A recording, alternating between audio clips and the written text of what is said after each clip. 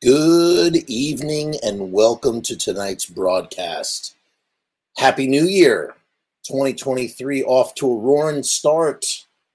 Right out of the gate with a brand new show like we do. That's what we do, right? We do shows on the channel. And today is New Year's Day. And, I figured it would be good to talk about a really important, impactful event in one of my favorite bands' careers. A lot of people might not think it's that important, but at the end of the day, when you like look at the big picture and see how things had to go the way that they went in order for it to turn out the way that it would, this event is actually kind of pretty significant. There's a really great, I don't know if it's a website, it's a guy, he's like a philosopher or something. He's called Wait But Why, and he is on, you can find him on Twitter and Facebook and all sorts of places. And he posted a map today, actually. I really love this map, and it really relates. I don't know if you can see this. You can't. It's too bright. This map, oh man, I almost feel like posting it up. Basically, it shows branches. Maybe I can make this dimmer. Let's see what that does, if that helps the situation here. Can you see it? You can see it better. There you go. Oh, come on. We were so close. Let's try this one more time. Last time. This is not going to work. Basically, it's a tree, and it shows you the past and the future, and it shows you life paths that are closed to you and life paths that are open to you. And it's like kind of like a what if sort of thing. And I think that kind of really applies to the Beatles on today's day. See it right there. You can kind of, oh, now it's gone. Damn it. Whatever. I can't do this right now. The point is that life is so full of what ifs, and how something that seems like a huge setback ends up being the pathway to success. And that's exactly what we are here to talk about today. I'm gonna fix this thing, and it's not showing up on my thing. Fricka fracka. What about that? What about that? Is that it? No. All right. We're not going to worry about that. We're not going to worry about it. Okay. So what if? It's a what if situation. So let's talk about, we're talking about the Beatles. We're talking about the Beatles on New Year's Day, 1962. So it was exactly 61 years ago that the Beatles auditioned for Decca Records. And Decca, I don't know, they're not like I think they still exist. Decca still exists. In fact, they used to be, I think it started off as a German label that was then sort of folded into a British label, I believe is what happened. Started in like 1929, got absorbed, became a British label in maybe it was the 50s. No, maybe it was the 20s when it was absorbed. In any case, they were one of the big labels. You had a bunch of different big labels. You had, the Columbia Records existed. You had EMI. You had Decca. I mean, there were a bunch of different labels. HVB, HMV was another one. Philips, Orally, and all of these labels had been passing on the Beatles. See, we actually need to go back. Let's go back to the year 1961. What happens for the Beatles in 1961? And that's what's going to bring us to 1962. So in 1961, the Beatles really begin to establish themselves as, this force in Liverpool and in the greater England, right? I don't really think they had sort of spread outside of England, but they were really starting to become one of the top musical acts within England. They were just really making waves and making a name for themselves. Along comes Brian Epstein, who sees them at the Cavern Club, I believe.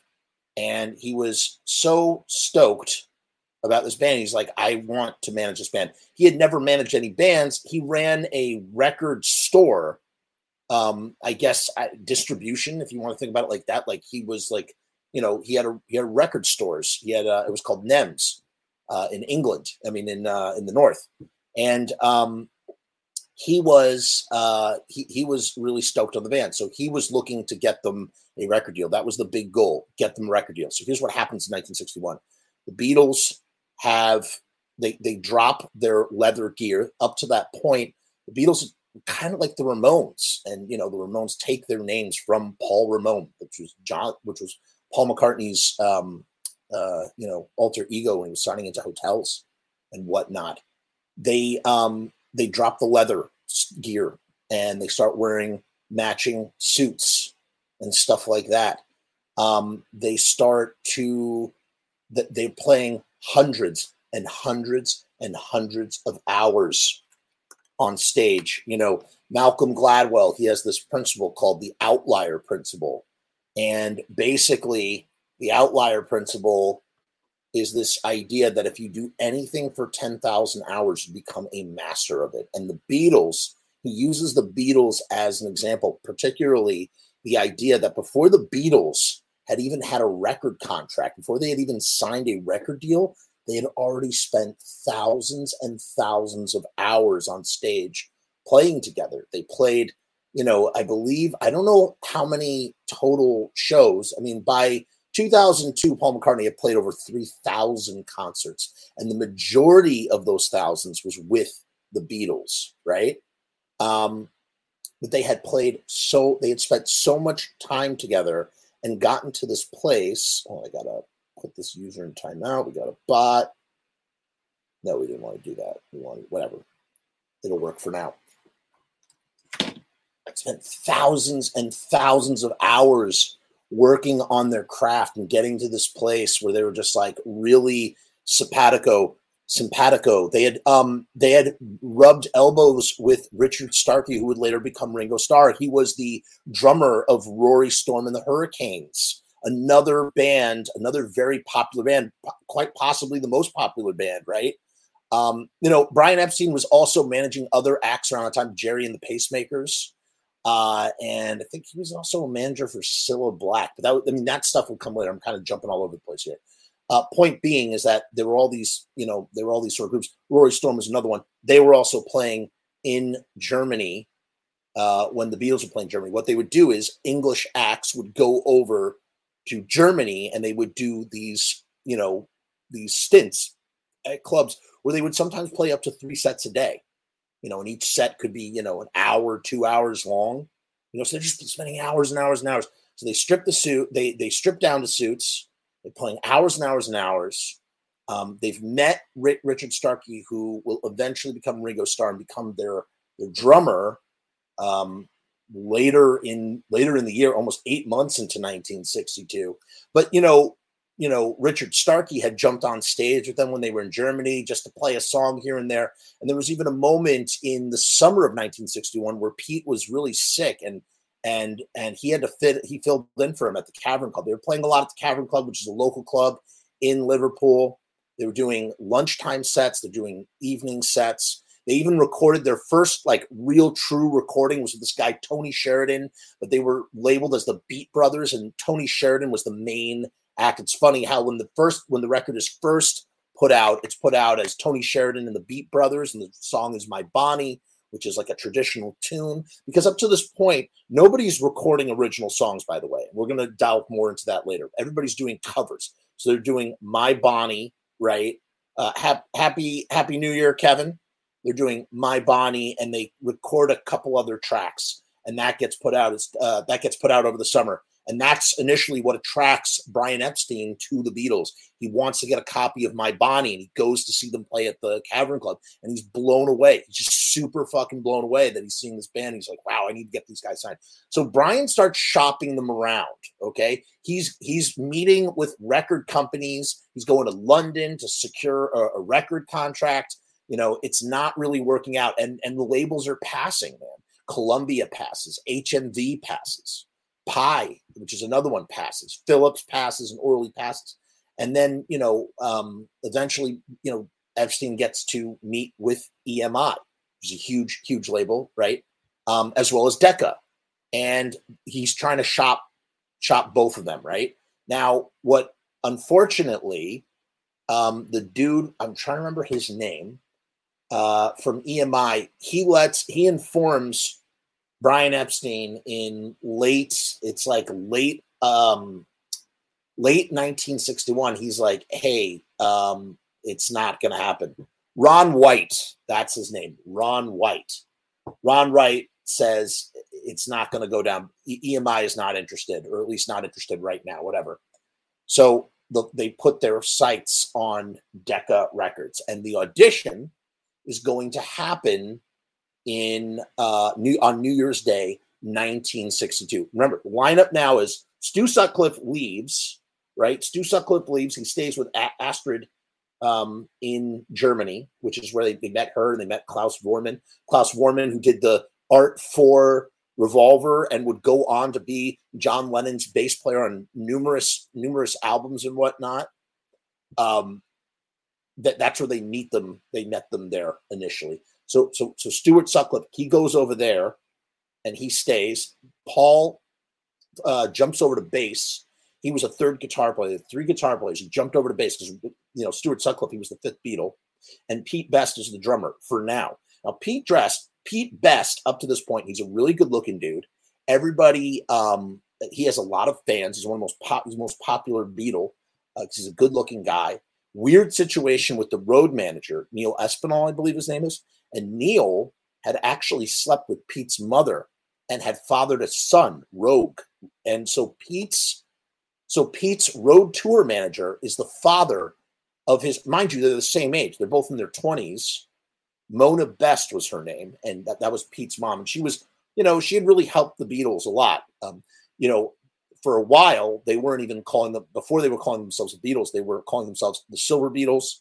They were calling themselves Johnny and the Moondogs. They were flirting with a lot of different names. They couldn't really figure out something that was going to work for them, and eventually they just dropped it to Beatles, right? So Pete Best is the drummer, and he was good for what they needed at that time, but he was a rather mediocre drummer. He was, and you can hear it. I mean, you can hear it on the recordings. He's not, on the stuff that's there. And, I don't want to slag Pete Best, man. I actually saw Pete Best live once. It was crazy. Yeah, Pete Best actually toured. He was at a festival. I didn't go to specifically see him. He's the only Beatle I've seen, technically, funny enough. So Pete Best is in the band. He's kind of holding them back a little bit, but that comes a little bit later. But the point is that they secure a record audition at Decca for New Year's Day, 1962. Now, here's the thing: in England at this time, New Year's Day is not a national holiday, so it's a working day where people can go. Everything's open and working like clockwork, that sort of thing. So they're going down on New Year's Day to do this audition. They're super friggin' nervous as well. The guy there was this A&R guy. He's Mike Smith, right? He's the A&R guy for Decca, and he had actually traveled to Liverpool to see the Beatles perform at the Cavern Club, and that impressed him enough to chat with Brian Epstein. He said, "Okay, bring him down to London. Let's do a test in Decca's recording studio. Okay, we're gonna do it on New Year's Day." So Neil drove them all down on New Year's Eve, 1961. But they had the trip actually had taken a really, really long time. They get in super late, and the next day they wake up and they're ready to sort of rock and roll. And they go in for their audition, and they do not do their best work. The whole audition is recorded, by the way. So Lennon, McCartney, George Harrison, Pete Best, they get there. And, these sorts of auditions, they were sort of known as they were formally known as commercial tests. And that was the way that they would determine if this would be good. This would be a good act for their label, and that they would offer them a formal contract. Okay. And so they're basically showing up for an informal recording session. I don't think they knew that they were being recorded. The Beatles didn't actually know that they were being recorded, you know.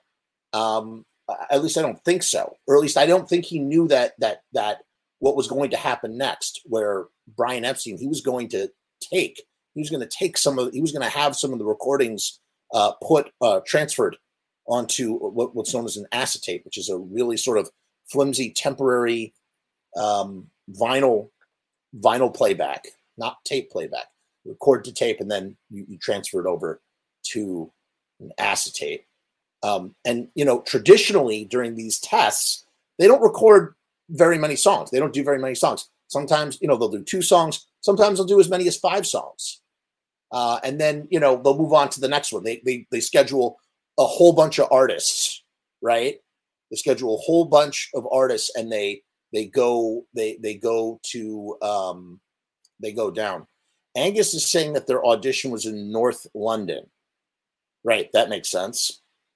You need to see Paul play. So of course I want to see Paul play. I don't have the money. It costs $1 billion friggin' dollars.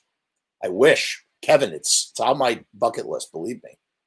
All right. So in any case, you have multiple bands playing, so they don't do very many songs. However, the Beatles somehow end up recording upwards of 15 songs. Okay. And they just keep going. They keep going.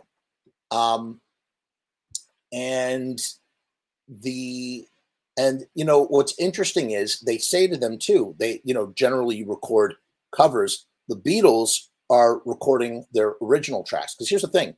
At this time, as we said earlier, it was very, very unlikely that bands in general would play originals. People wanted covers. You had songwriters that would do compositions, and then every band would go out and cover them. And that was what was in fashion. And what made the Beatles stand out was the fact that they were doing their own original compositions. They weren't the only ones, but they were, it was a rare thing at the time. They did 3 tracks. There was one called Like Dreamers Do. They did Hello Little Girl, and they did something called Love of the Loved. But they did a lot of popular songs. They did 3 Cool Cats, 3 Cool Cats. They did Besame Mucho, which is great. They did Searching, which is a great song. Till There Was You. They did Money. They just did a whole slew of songs, like 15 songs, right? And then came the rejection. So what ends up happening is they get rejected. They decide not to go with the Beatles. Decca. They pass on it. This is a very famous sort of situation, because there's two sort of like avenues of thought on how this went down.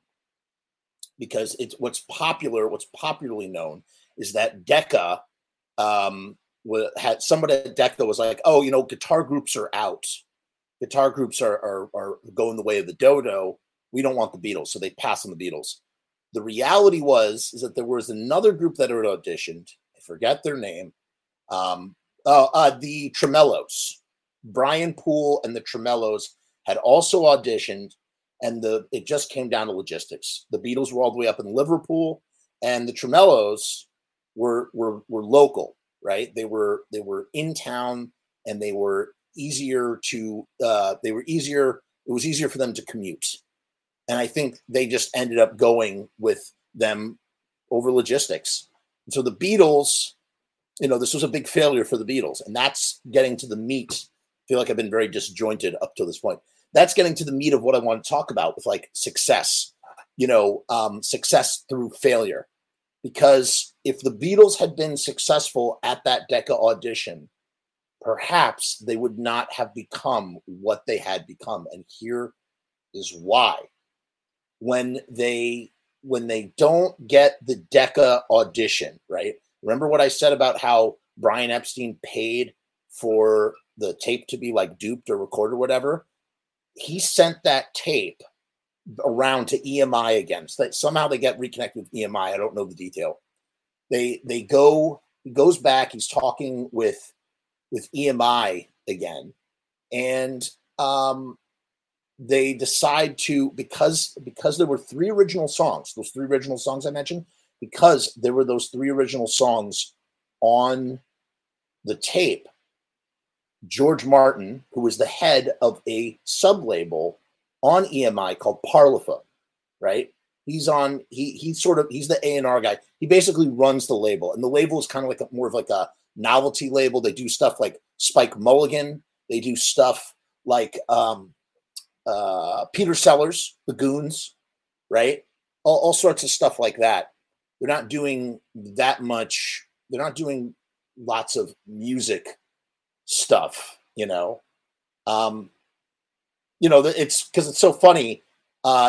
On one hand, Decca, this guy's Dick Rowe was his name. Dick Rowe was like, hey, guitar groups, they are on the way out, and he told that to Brian Epstein. But at the end of the day, it's still just, it was just, it was a matter of logistics, and that allowed them to shift, go to EMI, get wind of George Martin, who was this A&R producer, right, type guy. And that allowed them to sort of get where they needed to go. Because, George Martin is considered to be the real fifth Beatle, right? Without George Martin, the Beatles don't become the Beatles. And it's at George Martin's suggestion, I think it's at a lot of people's suggestions, that Pete Best is just not cutting it. Pete Best is no longer the right kind of drummer for the Beatles. And so they end up sacking Pete, and instead they tap Ringo Starr. And even then, Ringo Starr was not on the earliest. He was not on so they did 2 versions of Please Please Me, right? The one with maracas or tambourine, sorry. The one with tambourine is the one that features Ringo Starr, because they did 2 sessions of Love Me Do, and Ringo Starr was just not playing the drums the way that George Martin liked. So he brought in session drummer Alan White to play the drums. They came back later in September and re-recorded it. And that was when, and then he was, of course, he did percussion just so he was on the track, that sort of thing. The point is that, all right, let me sum this all up. I am so all over the place. This is like so annoying. You know what? First, let's just do a very quick advertisement. Riotstickers.com. Riot Stickers, we are the bomb. UV coating, printed on vinyl, sunproof, waterproof. That's the way you want to be with your stickers. We're doing a special promotion. Riotstickers.com/Frumess. That's where you're going to go. It's for $79. You get 1,000 stickers. That's 7 cents per sticker. You can't beat a price like that. Link is down below in the description. I'm going to play this little video, and then I'm going to recombobulate myself, and we're going to talk about the meat of what this is all about.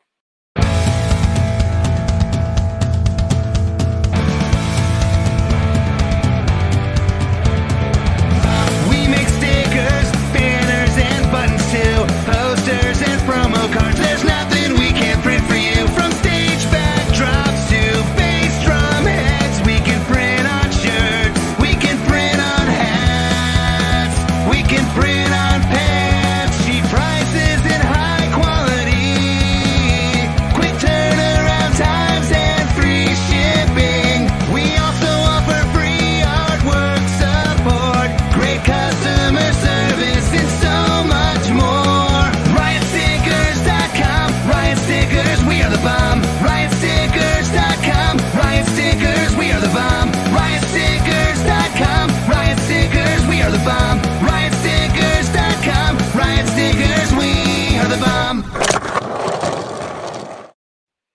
All right, and we are back. Let's go to some comments here. Brian asks, aren't a lot of these on that huge anthology set? Only 5 songs from this. It's been heavily bootlegged over the years, but only 5 songs have ever made it to be officially released. And that has like 3 Cool Cats, Chic of Araby, Besame Mucho. I forget what the other two are, but there's only 5. And let me tell you something. Pete Best, he ate and probably continues to eat. That was Pete Best's payday. You know, Pete Best very famously kicked out of the Beatles, you know, right before they broke big time success. And frankly, they might not have broken big time success if they had kept Pete Best. Point being, Pete Best never saw a true payday until the Beatles anthology. And that's when I think he became a millionaire, if possibly, quite possibly. I mean, he made a lot of money, got a lot of money, got some good scratch off of those tracks. A lot of money was made, a lot.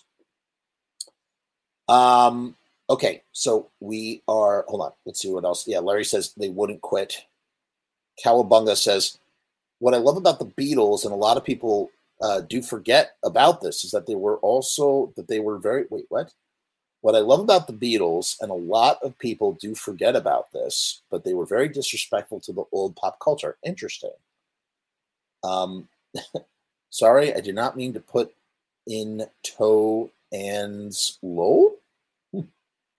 Angus says, I recommend taking the Beatles tour if anybody ever visits Liverpool. A lot of fun. I would love, that'd be the first thing I do if I ever made it over to Liverpool. I have been around England, but I did not have the pleasure of stopping off there. A lot of great groups in Liverpool. Zombie and the Skeletons, and Trudy and the, oh God, what is their name? They have that great record called Sandman. Highly recommend anybody listen to it.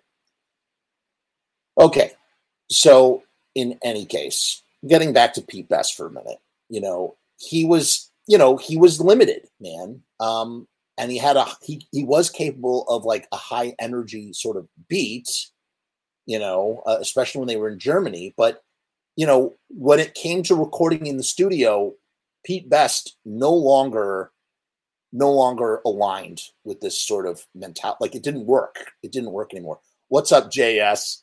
JS thinks I'm greater than Finn McKinty. He always makes me feel good when he says that. I love Finn McKinty, by the way. Finn McKinty is great.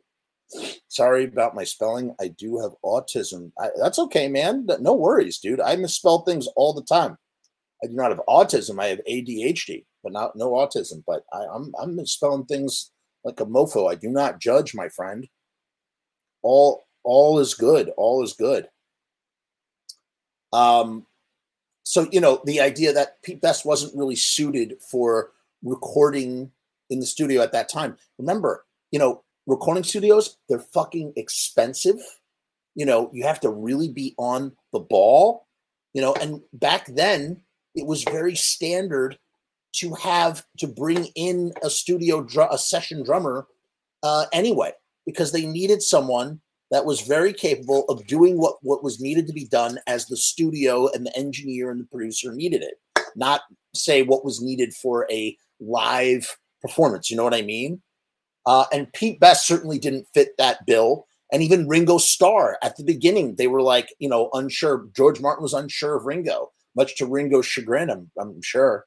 He went along with it. He was the new guy in the band. What was he going to argue with George Martin? Probably thought he was going to get the boot. How humiliating to be basically left off their first recordings because, or at least as the drummer, because, George Martin didn't think he could keep a simple beat. I mean, it's a very simple beat on Love Me Do, but apparently at the time he was not getting it. Just not getting it. Who knows? You have to remember too, the other thing that Pete Best had over Ringo at this time was he had chemistry, man. He had chemistry with the other three Beatles. Those dudes, part of the Beatles' success story is their chemistry. And that chemistry becomes complete with Ringo Starr, but you need, they still had that energy with Pete Best, right? On some level. And now they're extracting that and putting in Ringo Starr and kind of, they're making adjustments so that they can be what they need to be. Dagger Love, how are you? Happy New Year. You did miss the cryogenic show, but it's on the channel. Check it out. That was a fun one. That if whoever is interested in the disastrous effects of cryogenics, Holy crap, we learned some stuff. That is scary. That is scary stuff. Leave it to Frumess to talk about the minutia of Pete Best. Hey, no problem, man. I'm glad you appreciate it. I love talking about Pete Best all day. George Martin cut his teeth recording orchestral performances. That's right. And that's the other thing too, because that all of that stuff gets folded in via George Martin, like on In My Life, Eleanor Rigby. That's all because of George Martin, Dagger. It's available. It's up on the channel. Check it out. It's still there. You just can't, comment. I mean, we're not doing it live, so I can't interact with the thing, whatever. Anyway, back to the thing. So, so Pete Best is not really working. It's just not happening. And so here's the thing. When they do eventually go to EMI, they get George Martin and they get Ringo. And those are the two final pieces of the puzzle in the Beatles recipe for success. So this idea of, and here's like the greater picture of it all. And this is like the big thing this is the big takeaway for me.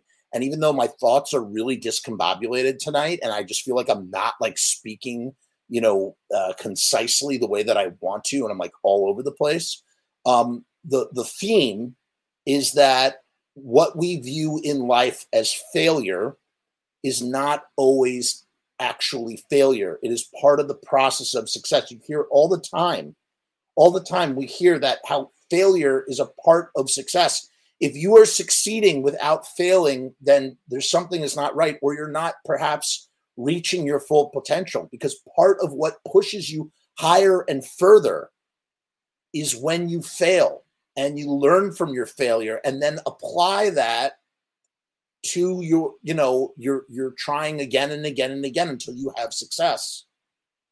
And so for the Beatles to be rejected and to fail, where they just don't get it, even George Martin, when he first heard the Decca tapes, he was like, it's okay. What's funny is they came in, they did some recording over the summer, I believe, before they were officially offered a contract. They did some recording and their gear was all beat, and George Martin was lecturing them. He was like laying into them about like, what they would need to do in order to become recording artists. And, what really sort of made everybody simpatico was not necessarily the musical performances. As I said, George Martin saw potential, but he wasn't like overly impressed with the Beatles. It was their humor. It was their wit. He's sitting there, he's lecturing. This is a famous story. He's lecturing the Beatles. The Beatles don't say jack. They're just sitting there listening to George Martin talking about like, all the, technical aspects of recording, their equipment, all this sort of stuff, probably etiquette, studio etiquette. Things were very prim and proper in EMI. You could read about it in Jeffrey Emmerich's book, Here, There, and Everywhere, the recording of the Beatles, where he talks about, the Beatles, the recording engineers, they all wore white lab coats, man. It didn't look like a recording studio. It looked like a hospital. Everything's super clinical. Everything runs a certain way. There were certain times where you could record. So there were 3 different recording section periods. There was a morning, afternoon, and evening. And all of that was done because, there were unions and they had to make sure. So like when the Beatles are recording some of their greatest songs, like ever, they come into the studio in the morning with like an idea. Sometimes they work it out right there, or maybe they've already completed songs. They go in and in a period of 2 hours, they have executed. That goes back to this notion of chemistry. And that chemistry was established with George Martin in that initial lecturing, right? Where, to bring it back around, and he asked the Beatles, like, you said nothing. I've been lecturing at you guys. You haven't said anything. And George Harrison, this is what broke the ice with them. George Harrison says to George Martin, I don't like your tie.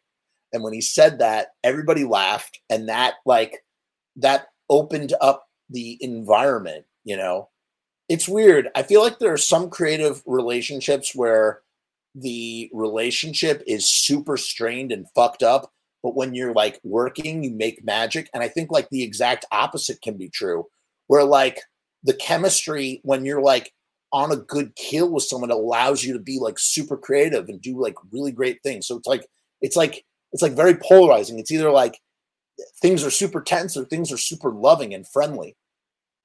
And both of those can lead to magic, right? And so that was like very key, and that happened as a result of, you know, being them lecturing. Boy, I'm really all over the place with this. I guess the overwhelming point I want to make is that by failing at the Decca audition, the Beatles were able to secure themselves at EMI, working with George Martin, I'm confusing everybody's name, George Martin, and, you know, eventually bringing Ringo Starr in and becoming what they became, you know? So it's like there are all these factors, and that's why I love, you know, in the same way that we love like going over the Misfits story. I love talking about the Misfits story. I love that story. I'm fascinated endlessly by the story of the Misfits, as I am endlessly fascinated by the story of the Beatles.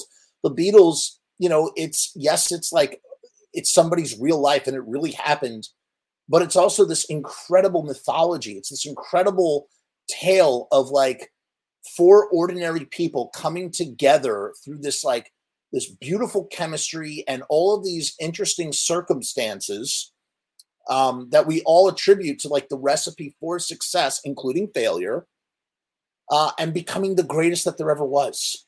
There will never be anybody as great as the Beatles, man. They are the greatest, and they're the greatest for a reason. And it has to do with it all happened at that certain time, at that particular time, you know, in that particular way. When pop culture was at that place in its infancy, you know what I mean? Pop culture is like morphed and changed in a way, just in the way that like, I'm sure that maybe like the Beatles of something else. And I'm not talking about music. I'm just talking about like, I don't know, it could be in technology. It could be in something that will come at the right intersected time when pop culture is ready for it, or collides with pop culture in just the right time, where it's not too early and it's not too late. You know, if the Beatles had happened in the 90s or the 2000s, no one would probably give a shit, right? You know, think about that. Beatles had to happen exactly when they happened for that to all, you know, go. And it goes back to the beginning, talking about like the different paths that we can take, and, you know, how things, you know, sort of lay themselves out. So again, just to sum it all up, and I guess maybe it's a lesson that I can definitely learn from, and any of you out there who are creative, you know, on that creative road, like stumbling around, trying to figure shit out, like, you know, your failure or the wall that you hit is not, it doesn't have to be the end.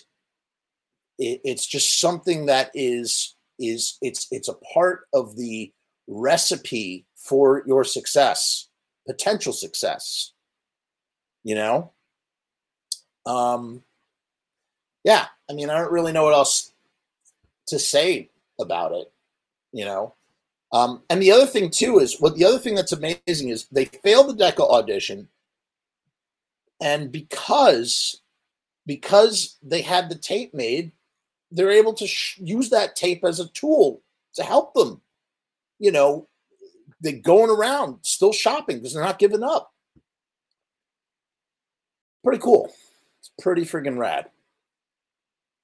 JS says, just like the relationship with Joey and Johnny Ramone. Sure, exactly. Like going back to the thing, Joey and Johnny Ramone hate each other's guts, super tense, but when they're on stage playing, it's magic. They make magic.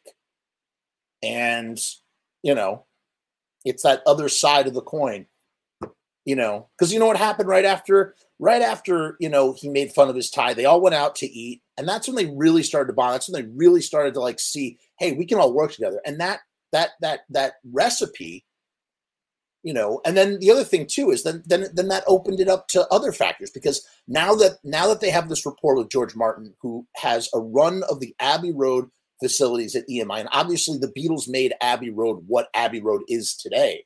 But at the time, Abbey Road was just one of many EMI recording studios, right?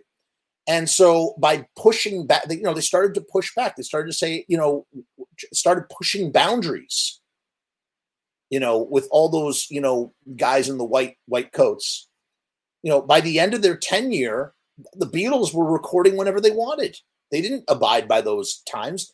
The Beatles would come into the studio at 4 in the afternoon and stay till 4 in the morning just because they could.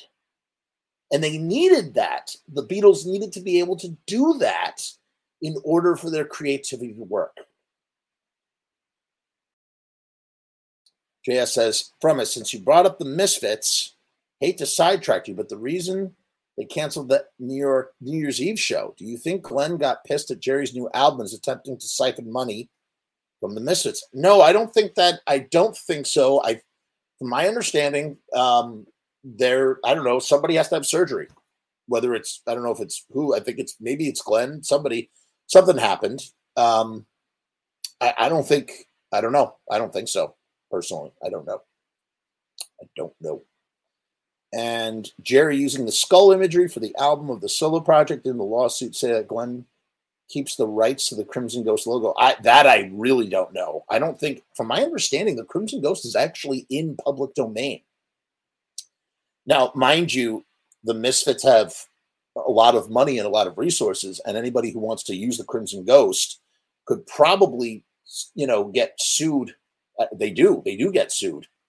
They're very protective of their mark, but it's my understanding that Crimson Ghost is actually in public domain or fallen into public domain. So I don't know. And I don't know that you could be right. Maybe he is pissed about that. Okay, Dagger agrees with this, that Glenn is mad at Jerry using the Crimson Skull. Thought the same thing. You guys maybe you guys are onto something. I'll be honest, that never even crossed my mind. Because you know what else too? I mean, now we're talking about the friggin' Misfits on a Beatles show, you guys. But look at Doyle's, Frankenstein skull. Is the Jerry Crimson Ghost thing? Isn't that kind of in the same vein? Is it too close? Why is the Gorgeous Frankenstein not also an iteration of the Crimson Ghost, even if it looks marginally different? I can't help but think that that's what Jerry was kind of going for. But yeah, it is absolutely a Crimson Ghost face. But I have not heard anything about that being the reason. And what's funny?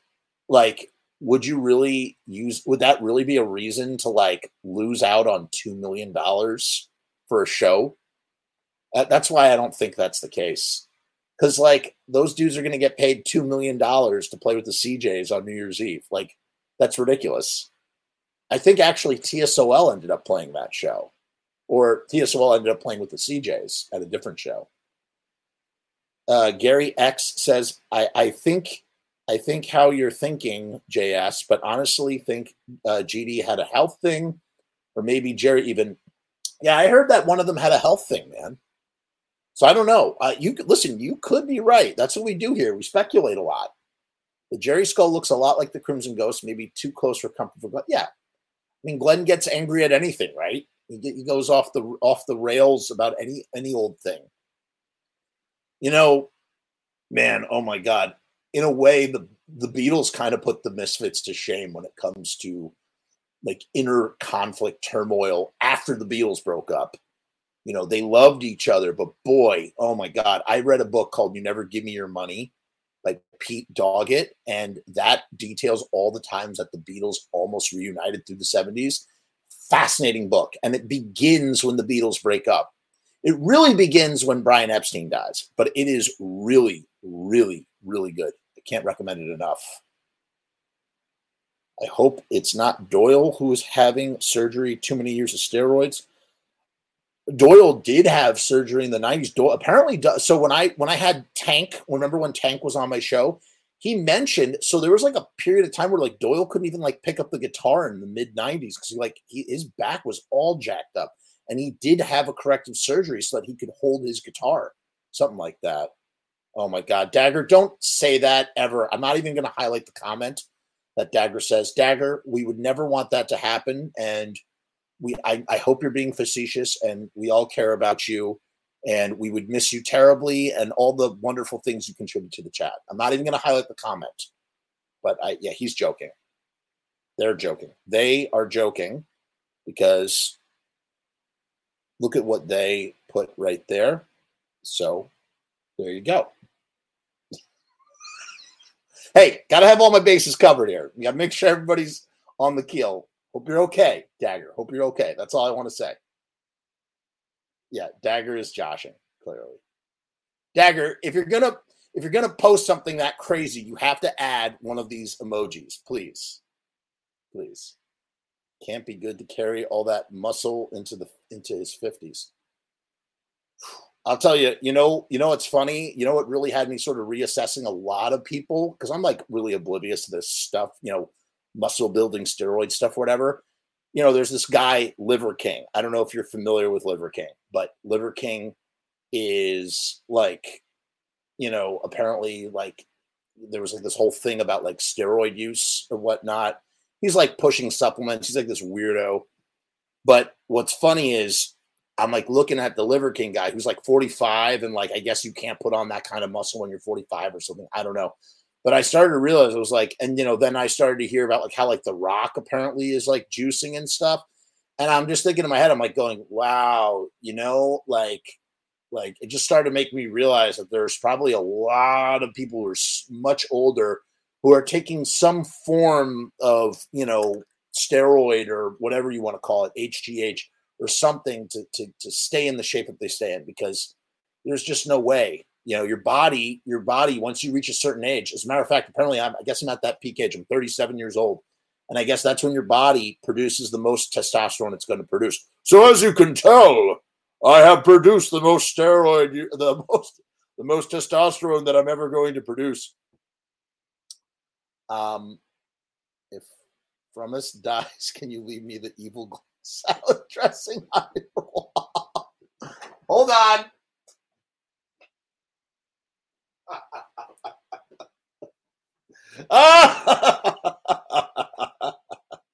If you know what this is, then you know it says. Notice how dark it is. Look at that. This used to be white. White. This was white. I love the Gothic netting on the sides, which is so on brand for GD. I showed this to the guy, Guarcinio Hall from 2 minutes to midnight or whatever. I showed him this and I told him the story, and he was so absolutely disgusted and grossed out. And he's like, "Why is it so dark?" I was like, "Because it's Danzig's ranch." I was surprised that he was so grossed out by it, because I'm just kind of like, dude,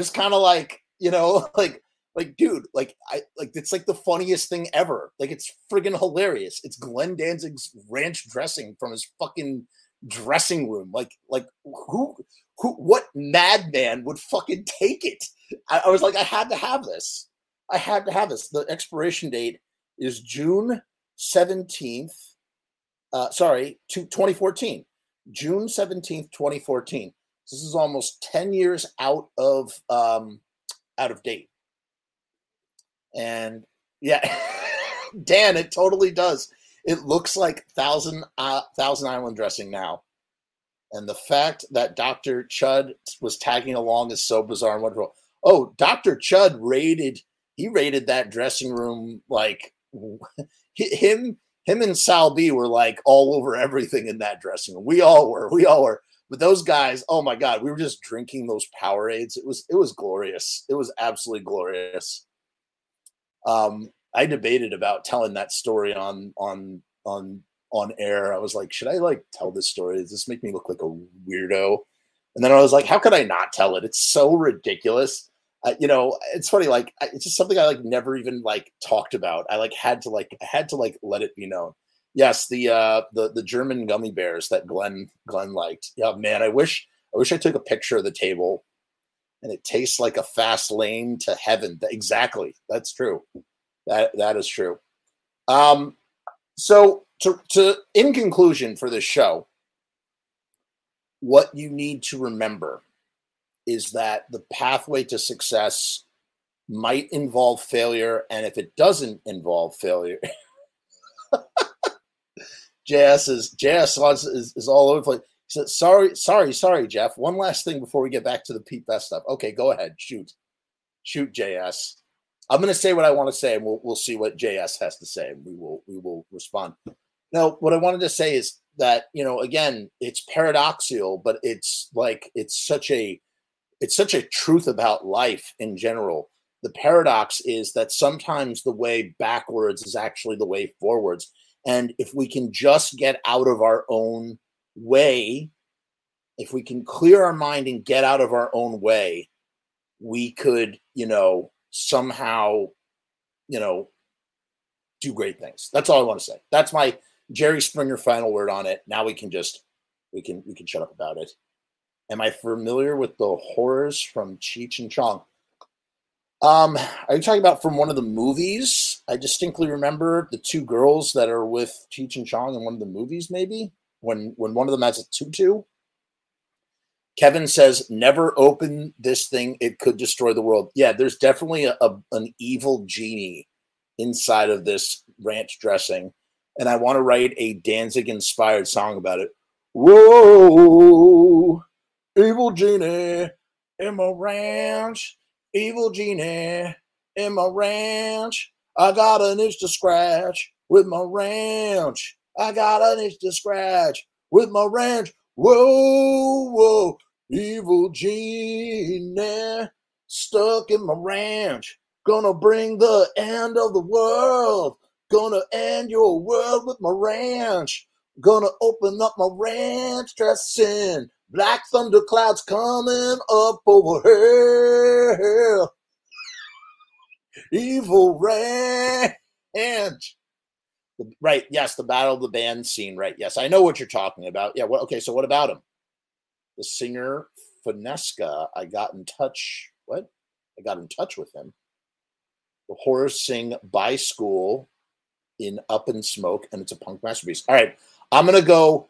Well, yeah, I was about to say, I'm going to go check it out on YouTube right now. But yeah, put a link in the thing so I can see it. Sure. And somebody wants to actually, who's a musician, Kevin, it's time to write the song, Evil Ranch Genie. Evil Ranch. I got a genie in my evil ranch. There's a song there. I don't know what. Just one twist of my cap and I'm going to release it in. I can't paste it. All right, I'll find it. I'll find it on YouTube. I'll check it out. No worries. One twist off of my ranch camp. How did we go from Beatles to singing songs about evil ranch dressing? Isn't that the beauty of live streaming podcasting with an audience, that you can go from that to that? That's just what happens, man. That's just what happens. Kevin says, if you open it, the cover of November Coming Fire will happen for real. Oh my God. I should do a video where I open the bottle of ranch. Holy shit. That is such an idea for a video, but I kind of want to leave it intact, man. It's like pretty much the greatest Danzig collector's item. It's the single greatest Danzig collector's item there ever was. It's catchy gold. All right, I'll check it out. I will look it up. We'll quit at the hour. How about that? 9:57. That's perfect. What else do we got coming up? I don't know if anybody saw the movie Babylon. It's really good. If you are a fan of Boogie Nights, Babylon takes place in the same universe, I think, as Boogie Nights. It's really freaking good. If you can hear some of it now in the air. All right. All right, I'm going to listen to it right now for JS. This one's for you, JS. I'm listening to it live right now. But I got to put in my earphones because I don't want to get copy struck. You know what? I know what I'll do. Evil Ranch. You write the lyrics and I'll write the music. Holy shit. All right.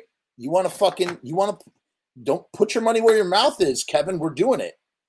Kevin, I'm gonna send you lyrics about this ranch dressing. And Kevin, we have to collaborate on a music video around this ranch dressing. We will actually do a music video for the ranch dressing bottle. It's perfect. We're so doing it. Oh man, Uncle Glenn is going to be so mad about this. Why does this guy keep calling me his uncle? I ain't his fucking uncle. That fucking guy, I'll punch him in the fucking face. All right. All right, we're looking up Cheech and Chong. Doing this for JS here real quick. Hold on. Just doing this on my phone. You know how broken down my computer is? The T, Y, U, I, and O key don't work. I actually have to plug in an external keyboard just to type on my computer. Oh my God. All right. Hold on 1 second. Horrors, Cheech and Chong. Okay. Horrors, Cheech, and Chong. Yeah, I see it right here. Okay. By school.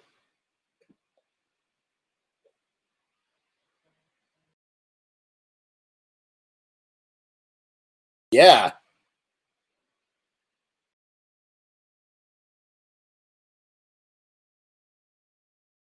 Yeah. Perfectly punk. You're rocking out in by school. Hey, looks like Dave Vanian. And the drummer kind of looks like Lou Reed. I want to go to by school. They're called the Whores. Piss off. That's fun. Yeah, dude. I'm all about shit like that. Matter of fact, all right, now I have a recommendation for you, JS, and I want you to actually seek this out as soon as you get off right now. Or you know what? Here, I'll pull it up for you just because I'm here. I want you. I can't do it because of my fucking keyboard. How about that? How about that? I have to do it through the phone. I am a big fan of this this chick. Her name is Abby Ooze, and she is the shit, man. She is the shit, and I mean, listen, if you like that, you love Abby Ooze, man. I'd like to hook you up with Finesca. Who is so Finesca's the singer guy? He's the singer guy? Explain that to me. Abby Ooze, I don't know what you would call her. I mean, she's punk as fuck, but like I want everybody to check out these two records that Abby Ooze put out. I first became aware of Abby Ooze because she was also a big fan of No Bunny Like Me, and I think I was looking through Instagram hashtags of No Bunny, and she did like this cover. All right, so that's the EP she just put out, but this is her first EP called the Bad Egg EP, and it's just super lo-fi punk rock that she makes. She does all the instruments herself. She rules, dude. Big Abby Ooze fan. Here, Abby Ooze, the Bad Egg EP. See, now we're doing music recommendations. Please check this out, everybody. This is a bedroom session. Abby Ooze. Can't recommend Abby Ooze enough. I really, I mean, I listened to these two records over and over again compulsively. I just think she's so fucking talented. And she goes through stints where she's like recording as Abby Ooze and then she doesn't. I'd really actually like to have her on the show, but she's very hard to get a hold of. Like, she doesn't have any social media anymore. But she rules, dude. Big fan of Abby Ooze. Listen to Abby Ooze. Check it out. And that's going to conclude our show. We're on the hour. Happy New Year, everybody. Got shows coming out up the wazoo.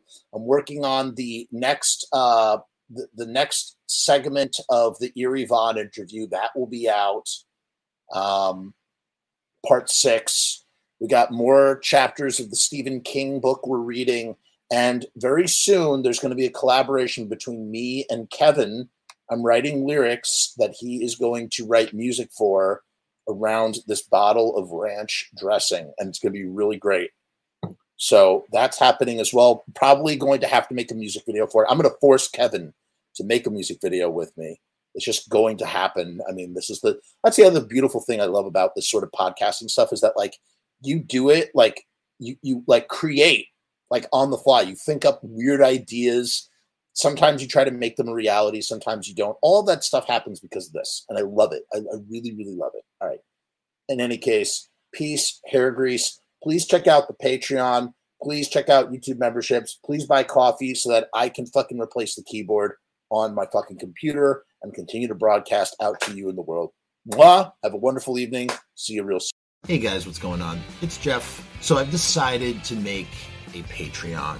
What is Patreon? I don't know how to define a Patreon. Let me look it up. Patreon is a membership platform that makes it very easy for creators to get paid for the things that they're already creating. I want to do it full time. I want this to be my full-time job. In my efforts to make that happen, I've set up this platform. Is it going to work? Is it going to be successful? I don't know, but I would rather try and crash and burn than not try at all. The goal is to create enough passive revenue so that I can continue to do this full-time, uninterrupted. Why? Because I love to do this. I love creating content. I love making videos. I love shooting films. I love doing podcasts. In case you couldn't tell, I love to talk and I never shut the fuck up. So right now I've kept the Patreon incredibly simple. There's 2 tiers, and that may change in the future. The Murdergram is a simple way to extend support for all of the hours and hours of free content on the channel for nothing more than $1. 38 cents goes to Patreon. What's $1.38, eh? It's less than a cup of coffee, but it's a great way that you can show support for very little effort. When you divide that $1.38 by the hours and hours and hours of time spent listening to this endless drivel of content, the dollar cost average works out. Next up is the YouTube Casualty for $6.66. The YouTube Casualty is loaded to the gills. Enjoy the archive ad-free, as well as ad-free early access to special docu-style podcast videos, music reaction commentaries, and the like, a month before they drop on YouTube, loaded with ads, I might add. You're also going to get exclusive content and behind-the-scenes content that is not available on YouTube or anywhere else. So you get to peek behind the veil. And believe me, there's a couple of choice pieces. Most of all, more than anything, whether you join the Patreon or not, I just want to thank each and every one of you that comes to the channel, that watches all the shows, that leaves comments, that participates, that subscribes. That's really the most important thing. This is just trying to find a way to earn a living as an artist. And with that, thank you for my TED Talk. Join the Patreon, because we need you! 66 cents.